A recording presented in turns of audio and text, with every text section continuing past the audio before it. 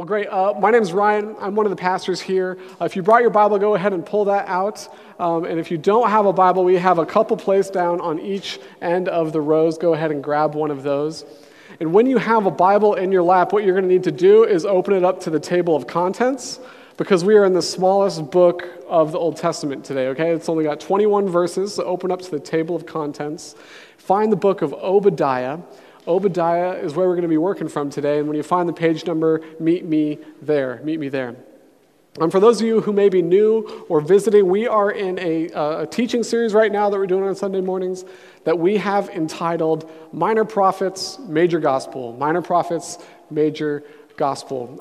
The Minor Prophets are just the 12 books of the Bible that are in the back end of the Old Testament. They're called minor prophets because they're just shorter than some other prophetic literature in the Old Testament. There's some long books of prophetic literature, and there's some short ones, and these are the short ones. And so each week we're taking a different short work of a prophet, these last 12 books in the Old Testament, and we're unpacking what it has to say to us. So those are the minor prophets. The other part of this is the major gospel piece, and we've called it this because Jesus, after he died on the cross, was buried, and he rose again, he was talking to his disciples before he went back to heaven to be with the Father, and he told them, he said, "Look in the prophets, because these are written about me." These prophets are written about me. Even though these prophets were written 500 to 700, 800 years before Jesus showed up on the scene, Jesus said, "You see, these are written all about me." And so his followers actually went into these works, they wrestled with them, they read them, and they realized, oh my goodness, these are all about Jesus. And through their writings in the New Testament, you see them point back to the minor prophets time and time and time again. And so that's what we're doing here. We're actually just looking for the major gospel truths of Jesus in these old, small, minor prophet books. That's what we're up to on our Sunday series. This is week 4. And in the previous 3 weeks, what we've found is that these minor prophets love the topic of justice. Love it. They're talking about justice all the time. They're talking about injustice all the time. They're talking about justice. And Obadiah's the same way. In fact, the rest of these 9 books all wrestle with this big theme of justice. And Dave and I, when we were planning out the sermon series for this year, for 2019, back in the fall, we didn't fully realize why the minor prophets kept on being put on our hearts to lead the congregation through over the course of the first 12 weeks of this year. But as we get further and further into 2019, we feel and see more and more of a need to be firmly grounded in the true justice of God, the historic, timeless nature of justice that God and Jesus have for us in his gospel message. And so, we fully realize and see, and there's a whole lot that our society is going through right now with regards to justice. We fully recognize that. We fully recognize the fact that people who are coming in here, that your hearts are probably going through a lot right now with regards to justice. And we think that God has brought us into this season together collectively to give us a grounded nature for what his timeless justice is, okay? And so as we get into Obadiah today, this could feel a little bit intense at points, and I'm not going to apologize for that, but I just want you to be able to stick through it, because there is a beautiful gospel truth that's present here. When we grasp these abstract notions of justice that are rooted in God himself, we find meaningful ways for how to live in a society that's grappling with injustice. Okay? Because our society is grappling with injustice on so many levels, on so many fronts. We can all just take a cursory glance, and we see the various movements that are happening. We see the various marches that are taking place. And these movements and these marches are bumping into one another, aren't they? They're coming into contact with one another. The events over the past week have particularly highlighted that. They're coming into contact and even conflict with one another. Right now, our culture is aggressively grabbing for justice. It's confusedly grabbing for justice. Sometimes it's blindly grabbing for justice, as evidenced in our Twitter battles, our media battles, even our commercial battles have entered into the justice zone right now. And there's a lot going on with regards to this. We're a culture that's very interested in justice, aren't we? We're very interested in justice. And for some of us, we may have the tendency to think that our awareness for justice is growing, that we're becoming a more and more aware nation of what injustices are and making strides towards them.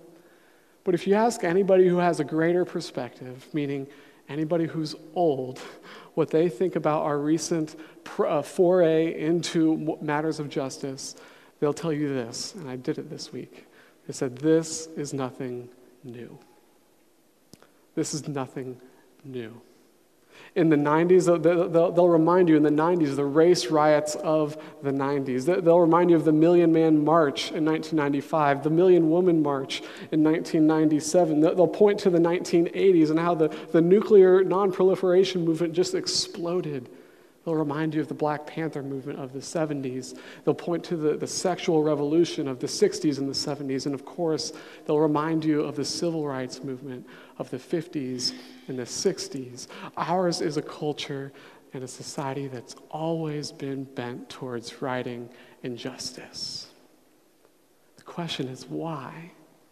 Why? Because there's plenty of cultures around the world that don't press into injustices as much as our culture does. And on the one hand, we can argue that's because they have oppressive rulers over them that aren't letting them do this. But on the other hand, cultures that are largely individualistic have this as their byproduct. Highly individualistic cultures have a special focus and obsession towards injustice. Why? Because injustices infringe and confront our notion that we hold most dearly. It's the sacred Holy Grail. They bump up against individual human rights.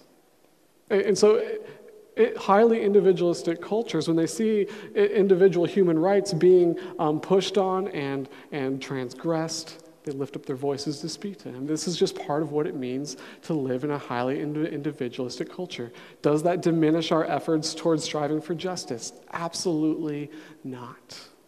But it does explain our intense focus upon it. Okay? This is part of our individualism. And for the first 3 weeks, we focused on these first 3 minor prophets, which focused on injustices that Israel itself was perpetrating within its communities and towards the outsiders. Israel was taking large injustices towards itself, and we took 3 weeks to go over those, and Dave did a great job at unearthing those and the ramifications of them. But this week, the whole focus shifts. It changes when you hit Obadiah. Obadiah isn't concerned about the injustices that Israel has committed. Obadiah is concerned about the injustices that Israel is experiencing, the injustices that Israel is witnessing out in the world. That's what Obadiah is doing. And in that way, if we let Obadiah speak to us, he can give us some handles for how to engage in justice, both when we experience it and how we can step towards and make positive contributions towards mending the injustices that we see in our greater society. That's what Obadiah is all about, and that's what really he's trying to help us with today. Okay? Obadiah is really based on, it's the only book in all Scripture that's like this. It's writing about another country. It's writing about another country called Edom. And Edom oppressed Israel at a significant point in history, and it's writing to that event. Okay? They oppressed the people of God. Does anybody here know what the Good Shepherd Center is? Hands? Anybody? Couple. The Good Shepherd Center is just about 10 or 12 blocks from here in Wallingford, up the hill a little bit, the Good Shepherd Center. And it was actually built in 1907. Little history lesson about Good Shepherd Center. Didn't think you get that, did you? Built in 1907 by the Catholic Church. It was built to house wayward girls of Seattle, which is actually just another way of saying women who are trying to come out of prostitution, because our city has a deep and dark history of prostitution here in Seattle. In fact, if you go to the history books, take the tours, it's everywhere, rampant. So much so that the Catholics built this huge complex up the hill here that could house at least 100 of these wayward girls or prostitutes that were trying to come out of the sex trade. Okay, and it's beautiful. It's this huge complex, and they built inside of it this huge, gorgeous chapel. And we thought, hey, we would love to have a worship and prayer night in that chapel. It would be amazing. You walk into it, and aesthetically, it just takes your breath away. Acoustically, I'm sure it's marvelous. The Catholics were great at creating environments like that, and the city of Seattle owns it now. And so we reached out to host an event in there, because I host events in there several times a week. And we were getting things going, picking a date with one of the coordinators, until one of the upper-ups figured out what was going on, sniffed it out. And he told the coordinator in an email that the coordinator forwarded to us, which he probably shouldn't have done, that this is a group that's trying to practice acts of faith, and they can't do that here. You're going to have to deny them their request to use the chapel in the Good Shepherd Center. Even though if you look at their event calendar, there's a host of other spiritualities that use the event center throughout the week to promote those spiritualities, I mean, that's an injustice of sorts, right? Now, that's not an injustice on the scale that African Americans have experienced over the course of history, but it's an unjust act. And really what it speaks to is we live in a society that's less Christian than it's ever been before. We're in a post-Christian culture is what that's called, where Christians are a minority. You guys sitting here are a minority in this city. Less than 5% of our city actually goes to church on a Sunday. Okay, so you guys are a minority in a certain sense. And so we should expect to experience more and more things like this as we go forward. But what's more interesting to talk about is the subtle and systemic oppression that Christians experience in a post-Christian society. In a city like Seattle or Manhattan's are kind of the cultural centers of our country. Okay, now I know that these pale in comparison to other injustices that have taken place in our society. I know that. But the simple reality is that if you're a Christian, you probably don't feel comfortable talking in your workplace about Jesus, right? I mean, you probably don't feel great about talking about Jesus in any public setting. Actually, I'm a pastor, and so I meet with people for coffee out in the neighborhood a lot, out in public a lot, and we'll be catching up around topics such as what are you up to, what have you been doing, how have you been, and then the conversation will change towards matters of Jesus, and the decibel volume of the conversation drops. What does that allude to? Well, it alludes to fear, right? It alludes to fear. It alludes to the fact that there is a subtle oppression that takes place in our culture towards people of faith. And I think on some level we're scared that if we were truly to voice who we are as disciples of Jesus, that we would be squashed, like the Good Shepherd Center did. Very minor squashing. We can take that squashing. The people who experience the most squashing are street signs on a week-to-week basis, Those experience lots of squashing. But that's okay, they can take it, But it hints at this subtle oppression that Christians experience. And actually, this is how all minority groups experience injustice. We can take any example of a minority group experiencing justice, and it works the same way. Take racial injustice, for example. African Americans, now I know that the plight of Christianity is not as significant as the plight of African American racial injustice, which has been taking place for hundreds and hundreds of years, okay, and much greater extent. But African Americans, usually these movements of justice come out of an event, an instance like the Good Shepherd Center did to us, the shooting of an African American by a police officer. Usually this sparks something, sparks a movement. Right? But what you find out if you really listen to what the movement's saying, and if you listen to Dave's sermon last week, the petition was, hey, we need to look for the voices that are crying out for justice in our culture and actually listen to them. And so I was doing that this week, and I was listening to African Americans talk about racial injustice after these events where police officers have killed young black men usually. And what you hear is remarkable. They're not primarily talking about the event that took place.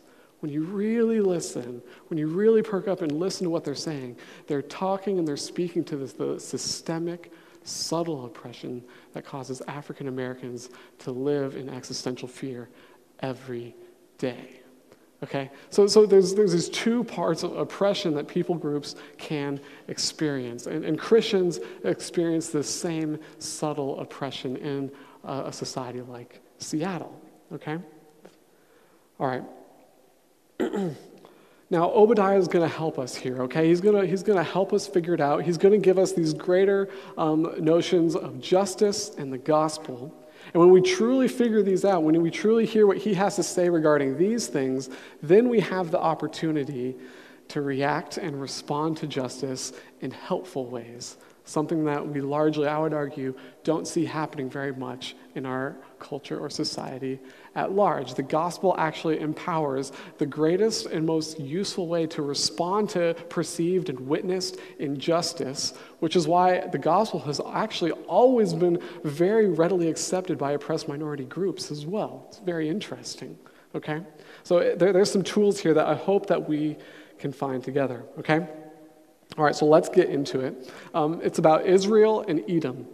Particularly, it's about an injustice that Israel experienced at the hands of Edom really when Israel was on its final, it was receiving its final blow that knocked Israel out around 600 BC. Okay, but let me give you kind of a Spark Notes version of their relationship so that we can understand exactly what's going on here, okay? Okay, so Israel and Edom are two nations that came from two families that came from a set of twin brothers, Jacob and Esau. Jacob and Esau are the twin sons of Isaac, okay? Jacob and Esau. Jacob was a deceiver. In fact, that's what his name actually means. And he actually deceived his brother Esau out of his inheritance. So he took what Esau would get when his father died, and he deceived him out of it. And what's worse, the firstborn, Esau was born a couple minutes before Jacob, the firstborn would get like a blessing from their father before their father died. Jacob's like, yeah, I'm going to weasel my way to get that as well. So he took all of his stuff, and then he couldn't even let him have the consolation prize of a blessing, and he stole that too, okay? I mean, in my house, when one of my daughters takes a single toy from the other one, it just erupts, you know, like there's rage, intense rage that happens in my house, a single toy or a single book, you know. So Esau wants to kill Jacob. Jacob catches wind of this, runs away. Jacob runs away. He starts a family and has 12 sons, and from these 12 sons would come the 12 tribes of Israel. Jacob is later renamed Israel by God. Okay? But it's over the course of the next 1,000 years that these two brothers are going to replay, the nations that come from these two brothers are going to replay this tit-for-tat relationship that they participated in. So, for example, when Israel comes out of Egypt to go to the Promised Land, the nation of Edom at that point says, sorry, you can't pass through us to get to the Promised Land. You have to walk around with 1 million women and children in the desert in order to get there. Okay, confronts them with an entire army, saying, if you try this, we're going to kill you. Okay, retributively, David, when he becomes king, he makes Edom a vassal state of Israel. Okay, so Edom's just waiting for the chance to knock Israel down a little bit, and it finally finds its chance on the day of the Lord for Israel. What is this? We've been talking about the day of the Lord a little bit over the past 3 weeks for Israel in particular. This is the time when God was going to pour out his justice on Israel for all the previous injustices that Israel had committed. Okay? And so Israel is finally experiencing this day of the Lord, and then an event happens, perpetrated by the Edomites, that Obadiah is taking issue with. Okay? This is what happens. Okay, Babylon has invaded Judah. They've surrounded the capital city of Jerusalem. The king is stuck in there. His army is stuck in there. Edom realizes something. Edom's on the southwest border of Israel, and they realize this. Israel's vulnerable. They can't protect their countryside. So Edom goes up into the cities, the towns, and villages of Israel and ransacks them, takes all of the loot and takes the people as slaves. Without a doubt, there's lots of bloodshed. Huge injustice was committed then, and they take their territory as well. Huge injustice. It was such a big one that we actually see several writers in the Old Testament writing about this specific injustice that took place in Ezekiel and in the Psalms as well. It was a huge deal. And it's actually outlined for us what they did here, starting in verse 10. This is the first day of the Lord that Obadiah is talking about, when God is judging Israel, okay? Because of the violence done to your brother Jacob, shame shall cover you. This is speaking to Edom, to Esau's race. And you shall be cut off forever on the day that you stood aloof, on the day that strangers carried off his wealth and foreigners entered his gates and cast lots for Jerusalem. You were like one of them. But do not gloat over the day of your brother and the day of his misfortune. Do not rejoice over the people of Judah in the day of their ruin. Do not boast in the day of distress. Do not enter the gate of my people in the day of their calamity. Do not gloat over his disaster in the day of his calamity. Do not loot his wealth in the day of his calamity. Do not stand at the crossroads to cut off his fugitives or hand over his survivors in the day of distress. So Israel was experiencing their day, and Edom used it as an opportunity to get rich. Okay, that's the injustice that happened here. That's the injustice that took place. And this is what Obadiah is saying in his work. He's saying, hold up, God is just, and he doesn't let anything go. He doesn't let anything go. And so Edom, he saw a vision that a day, just like it came on Israel, was going to come on Edom. A second day of the Lord. And that's the day he actually starts with. Look at verse 1. The vision of Obadiah. Thus says the Lord concerning Edom, we have heard a report from the Lord, and a messenger has been set among the nations. Rise up, let us rise against her for battle. Behold, I will make you small among the nations. You shall be utterly despised. Okay, so here we have God's justice coming to Edom based on the injustice that they had perpetrated towards another nation. The pride of your heart has deceived you, you who live in the clefts of the rock, in your lofty dwelling, who say in your heart, who will bring me down to the ground? Though you soar aloft like the eagle, though your nest is set among the stars, from there I will bring you down, declares the Lord. And if you skip down here, verse 8, will I not on that day, declares the Lord, destroy the wise men out of Edom and understanding out of Mount Esau, and your mighty man shall be dismayed, O Teman, that was the capital, so that every man from Mount Esau will be cut off by slaughter. So Obadiah is speaking to a time when God's justice will repay Edom for the injustice that they have done in the world. And we see this imagery of a proud Edom that's lifting itself up, that thinks it's really great. This imagery of their cities were actually in the rocks, and the imagery is that they're also proud oppressors, just like where they live. They're proud oppressors, and Obadiah says they're going to come to a ruin. And that kind of makes us feel good, right? Like, we hope they do. They took away women and children and murdered women and children that were vulnerable and defenseless in the countryside. There's a part of us that hopes that this proud oppressor comes and meets their end. Who's another proud oppressor that you think of? What do you hope happens to them? You see this is human nature. We see the proud oppressor in our midst, in our culture, in our society, and our hope is that something or someone will topple them off their throne. This is the Obadiah's hope here, then this is what God said he would do. And this is the desire inside of each and every one of our hearts, that proud oppressors will meet their end. Why? Why do we have this desire within us to see proud oppressors met with justice? Why do we hope that they fall? Well, secular culture actually struggles to answer this question. And we have to be careful that we don't fall into this secular ditch regarding justice. Later, we're going to speak to a religious ditch. We're talking about justice, but right now, let's focus on the secular one. What I mean by secular culture is the parts of our society that try to understand how the world works without God. Okay, the point of view that argues that humans are here by accident and evolution, that you and I were the product of survival of the fit and strong. You see, that worldview actually can't substantiate or explain a human desire for justice. In fact, human rights and justice and survival of the strong and fit they run on two train tracks that actually can't ever come and meet together.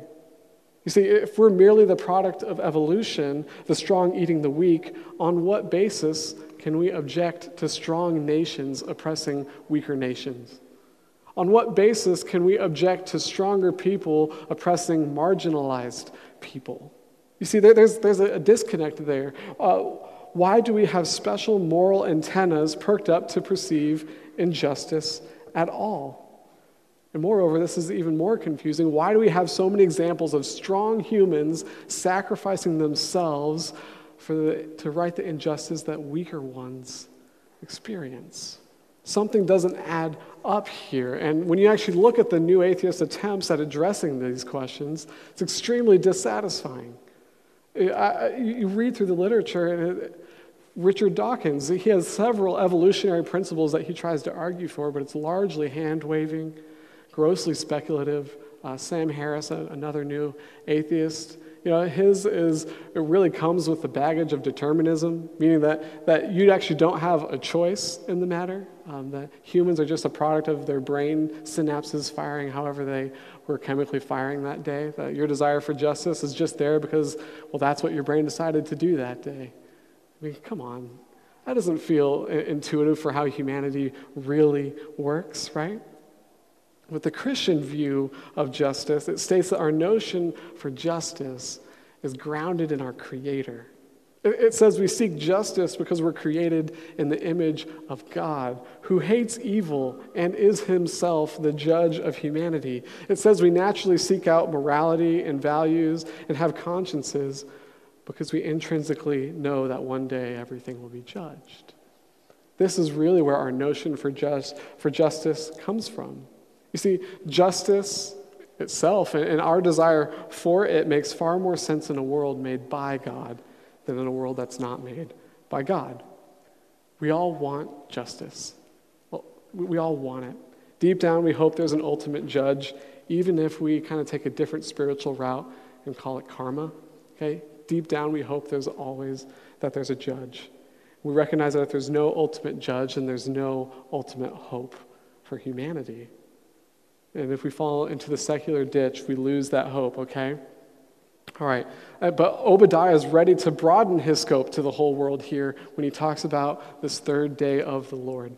And that starts in verse 15, okay? It goes like this. For the day of the Lord is near upon all the nations. As you have done, it shall be done to you. Your deeds shall return on your own head. This kind of gets to the point here. This is the third day that we come to. There's this triple-barrel shotgun that's going off. One hits Israel, day 2 hits Edom, and then Obadiah makes it clear that day 3 is for the rest of humanity. Maybe your friend brought you to church here. Maybe this is your first time here, and you're like, churches always do this. They lure you in by saying that God loves you, that you're an oppressed person, that God loves you, wants to take care of you, and then they will just want to talk about your sin and how you're due for justice. Churches always do this. And in some sense, you're correct. Churches do always do that. But Obadiah is doing something really clever here because he's giving us a broad notion of the entire realms, all the realms that justice touches. And it's not just stuff out there. It's stuff in here as well. And so what's really clever, how Obadiah does it is really clever. You can't see it in the English. But in the Hebrew, Edom is spelled the same way that humanity is. Edom, is spelled the same way that the word for humanity is, Adam. And in Hebrew, actually, there's not vowels in the text at all. If you're a true Hebrew, you can just read the consonants. And these words have the same 3 consonants. And so it's meant to jump out at you and slap you in the face. That Edom, its pride and its pending fall is a parable for the pride and pending fall of all of humanity. This is what Obadiah is doing here. Okay? This is the final day of the Lord that Obadiah is referencing. And so here what we find is that we're in a justice conundrum together. We're all in a justice conundrum. On the one hand, there is no hope for the world unless there's an ultimate judge. And on the other hand, if there is an ultimate judge, there's no hope for you and there's no hope for me. This is the justice conundrum that Obadiah brings us into here.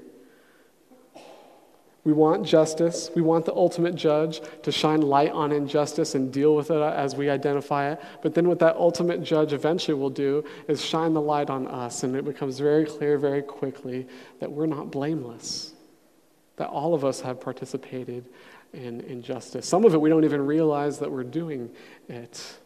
Some of it we do. We've all cheated to get ahead. We've all told a little white lie to take advantage of somebody else that's needed a bigger lie. We've all stolen. I mean, in some sense, all of us are oppressors on some level. Maybe you would say, well, sure, but those actions pale in comparison to the greater actions of injustice that we witness in the world. And I would say, yeah, you're probably right. The unjust actions that you've done, the ramifications of them are probably much less than the greater ramifications of the unjust actions that we see happening in the big unjust things that we see in the world. That's probably true. But where would you draw the line? Because this is a continuum. If we're talking about the effects of unjust actions, the ramifications are a continuum from little to big. Where would you draw the line? This is the religious ditch. The religious ditch looks at the injustice of others to try to justify the self. It can be done by Christians, it can be done by non-Christians. Everybody does it usually on some level. There's a religious ditch that we can fall into that says, well, at least I'm not as bad as that person. And Jesus actually told a parable about this. It goes like this. Do we have it? It's Luke 18. Yeah. He also told this parable to some who trusted in themselves that they were righteous and treated others with contempt. 2 men went up to the temple to pray. This is Jesus talking. One a Pharisee and the other a tax collector. The Pharisee, standing by himself, prayed thus, God, I thank you that I am not like other men, extortioners, unjust adulterers, or even like this tax collector.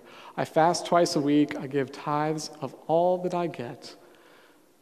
But the tax collector, standing far off, would not even lift up his eyes to heaven, but beat his breast, saying, God, be merciful to me, a sinner. This tax collector would have been responsible for the injustices done by the Romans on the Israelites.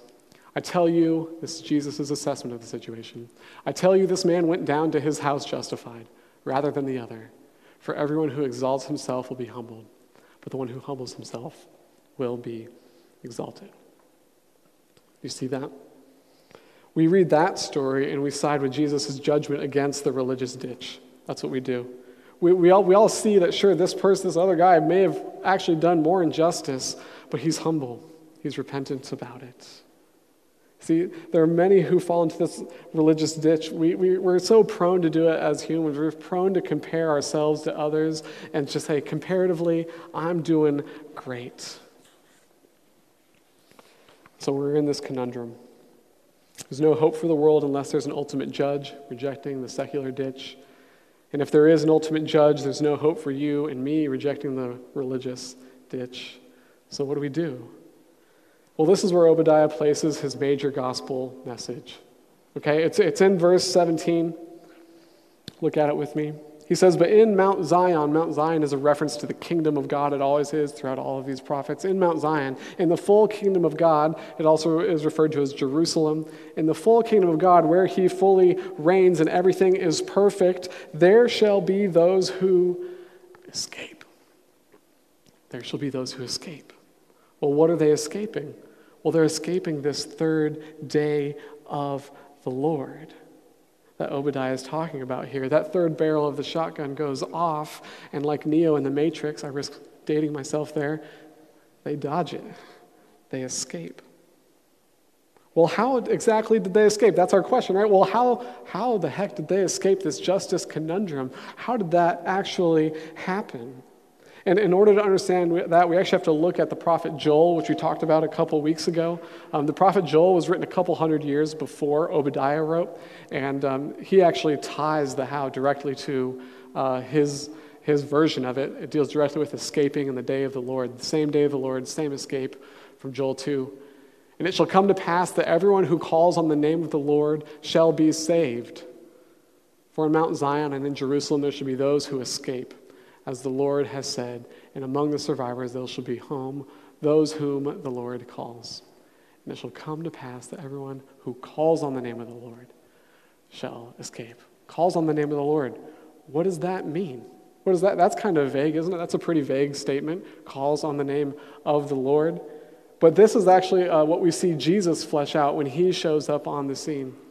And you can find this in Mark chapter 1. When Jesus shows up on the scene, he's doing 3 years of ministry, calling people to believe in the coming kingdom of God. And his stump speech goes kind of like this. The kingdom of God is at hand. Mount Zion, Jerusalem is coming. It's at hand. Repent and believe the gospel to get ready. Repent and believe the gospel so you can escape. Repent and believe the gospel is what calling on the name of the Lord looks like, lived out day in and day out.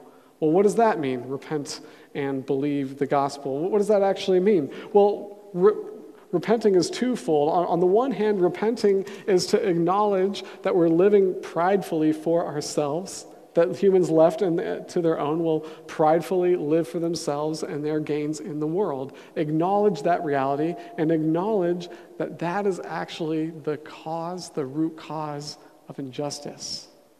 Injustice that we commit, that all people commit. People living for themselves. Acknowledge that. That's the first part of repentance. The second part of that is to turn around and say, you know what, I'm going to live for God and his kingdom instead then. Repentance. Acknowledging our tendencies towards pride to live for ourselves and our commitment to live for God. So that's repenting. Believing the gospel. What does that actually mean? Well, believing the gospel is actually putting faith and trusting in the fact that Jesus took care of this third day of the Lord for you. That when he was on the cross, the justice of God that was meant for those who put their faith in Jesus was actually poured onto Jesus. That's what believing the gospel means, that Jesus made a way to take that third shotgun shell for you, for me. That's what Jesus did on the cross, okay? Believing the gospel looks to Jesus as the one who did that and then agreeing to live our lives in accordance with how he hopes we might live as a result, okay? Another important question, one more important question. When is this day coming? That's a very relevant question, right? When is it coming? Well, the day of the Lord is coming. It's actually happening right now. It started when Jesus was on the cross. There we see God's justice being poured out on an unjust humanity through their union with Christ. Jesus takes care of our sin there. But then it also is even still being revealed right now. Paul in Romans chapter 1 says the wrath of God is being revealed against all humanity. That's a crazy thing to say. Usually we say after the cross that the love of God is being revealed through Jesus, all humanity. And Paul says that right before he says this. Then he says the wrath of God is also being revealed. Well, how is that happening? Well, it's happening, if you read his subsequent sentences, through God handing prideful people over to their lusts and to their desires and letting the consequences of their sin fall back upon them. That's how it's happening. So it happened at Jesus, and it's kind of happening now. And then at the end of time, when Jesus comes back again, there will be another huge event of God's justice, where Jesus will turn it up to 11, and all who have put their faith in him will remain, and everybody else will be like Edom. Who's had an Edomite sandwich? The culture of Edom was altogether done away with. After this day of the Lord, it came a couple hundred years after Israel's. Okay? So that's really how we understand what's going on here with the day of the Lord on the third day and how we can escape it. Okay? So those are all of the big abstract things. We've talked abstractly about justice, the secular ditch, the religious ditch. We've talked abstractly about the gospel, escaping the third day of the Lord, repenting, believing the gospel when that day is. Now we get to talk about how does this empower us to actually address injustice? How does that work? And the key is in a word that Obadiah repeats over and over in the end of his letter. It's not a letter, it's a book, sorry. Pick it up in verse 17. But in Mount Zion there shall be those who escape, and it shall be holy, and the house of Jacob shall possess their own possessions. Skip over to verse 19. Those of the Negeb, that's Israel, shall possess Mount Esau, and those of the Shephelah shall possess the land of the Philistines. They shall possess the land of Ephraim and the land of Samaria, and Benjamin, that's another word for Israel, shall possess Gilead. The exiles of this host of the people of Israel shall possess the land of the Canaanites, as far as Zarephath. The exiles of Jerusalem who are in Sepharad shall possess the cities of the Negeb.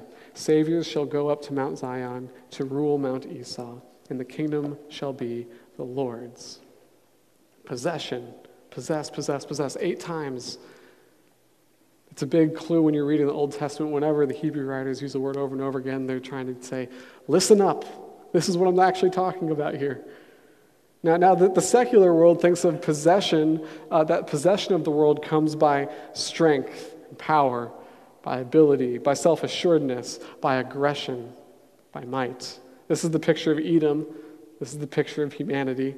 The more you assert yourself, the more you organize yourself, the more you manifest your own power in the world, your own abilities, the more you express yourself, the more likely you're going to be to succeed. The more likely you are to take a hold of whatever you really want in this life: money, sex, image, power, fame. But do you know what? This actually forces humanity into more injustice.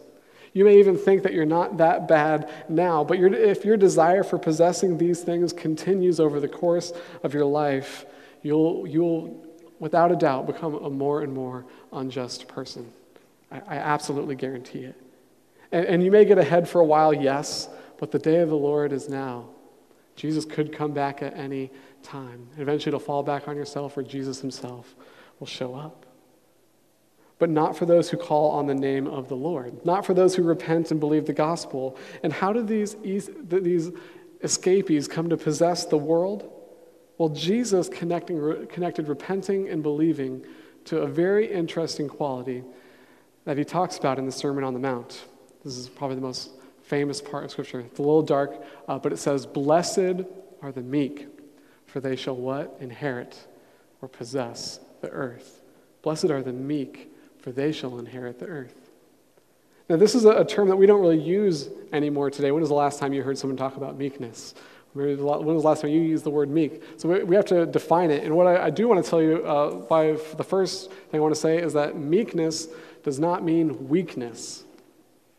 It doesn't mean just someone who's a pushover. It doesn't mean someone who just goes along with anything. Jesus isn't referring to an easygoing person here, actually. Meekness and weakness, they're not synonymous terms. In fact, meekness is actually compatible with great strength. And we're going to see that here. With great authority, with great power. Well, how is that? Well, it's because the meek view, or the person who has a meek view of themselves, has a true view of themselves that forces humility. They have a right attitude towards themselves. And how does that come about? The meek person rightly sees that they are a vile sinner. They see that they're a sinner that's undeserving of any rights, really, or anyone's positive opinions of them. In fact, any positive thing that comes to the meek person is a surprise and something to rejoice over altogether. And so a meek person doesn't make demands of their rights or their privileges, their possessions, or their status, but they end up possessing everything, is what Jesus says. And that's because when these people exist, when these things are present in the heart of a meek person, something happens that's very counterintuitive. No one can harm you. No one can say anything that's all that bad about you. You become unbreakable.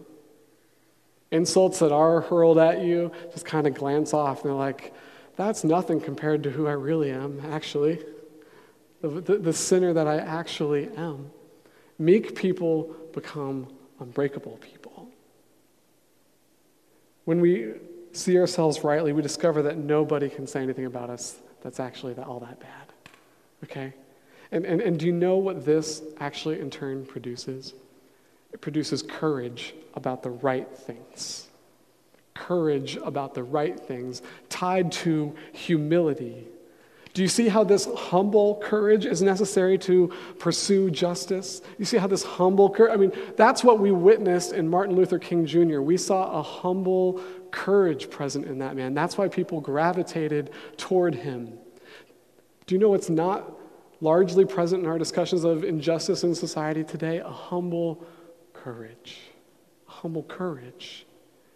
Something else comes about for meek people, and that's that they become incredibly teachable.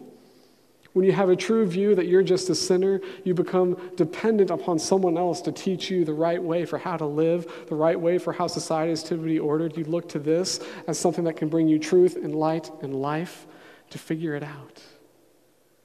And meek people glean from other meek people, which is beautiful as well. I got to experience that a little bit this week, and it was amazing. And when we look out at the attempts to rectify injustice in our world, this meekness, this humble courage, this teachability is remarkably rare.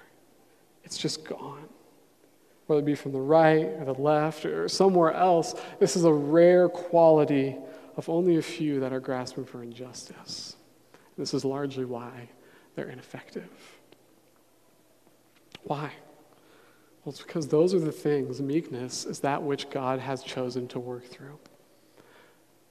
Meekness is that which God has decided to attach his power to be effective in this world. Paul says it in 1 Corinthians. He says, God has chosen the weak things to shame the strong, the foolish things to shame the wise. He's chosen the things that are not to bring to nothing the things that are. God sees meekness, and he says, I can use that. I can work through that. We can pursue gospel truths through that and gospel justice realities through that, not individual ones. This is why at Sedaris we say that we are people that do not take ourselves too seriously. We just take the gospel seriously. It's because we hope that we can be a meek people that God can use to pursue gospel justice in this city and in this country that so desperately needs it. This is the upside downness of the kingdom of God. It's an incredible attribute that was modeled by Jesus himself. And we can't respond to injustice correctly until we ourselves adopt it as he did. And so we're going to read a little bit about this by way of closing. We're just going to behold the meekness of Jesus here that Paul writes about in Philippians 2. And then we're going to sing 3 songs about Jesus. And I hope that as we're singing these songs, we can press into the reality that we're saved by a meek Savior. And God used that meekness to highly exalt him and make him the most exalted, powerful human that there ever was through the power of God. Okay, so press into this reality of your meek Savior, or this meek Jesus, if you wouldn't yet call him your Lord and Savior.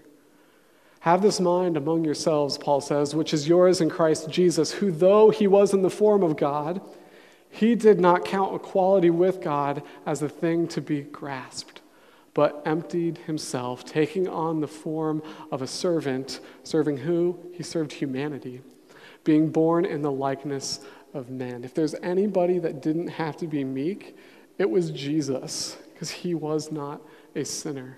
And being found in human form, he humbled himself by becoming obedient to the point of death, even death on the cross. Therefore, God has highly exalted him and bestowed on him the name that is above every name, so that at the name of Jesus, every knee should bow in heaven and on earth and under the earth, and every tongue confess that Jesus Christ is Lord, to the glory of God the Father. This is the meekness that we're called to put on as followers of Christ. Please bow your heads with me. Father, right now we come to you as a people in a culture that's wrestling with injustice, and we need your help. We not only need your help to identify injustice, we not only need your help to listen to the voices that are crying out for justice, God, but we need your help to be people that can actually take meaningful steps to work in justice through the power of your Spirit here in this world. So right now, God, I pray that you would empower your people to work contra this world by putting their pride aside, setting our pride aside for the glory of the Father and for the peace and justice that you want to work in the society. It cannot happen unless it comes through meekness, Lord. So we look to you, dependent upon you to create this quality within us. Thank you for my friends right here. For those who wouldn't yet call Jesus their Lord and Savior, I pray that you would work in them now, that they would bring their questions to those who can answer them, God. We're so glad that you've brought them here to consider your gospel message, and pray that consideration would continue whether they make a decision or not today as to whether it's true or not. We pray all this in the name of Jesus and by your powerful Spirit who unites himself to meekness. Amen.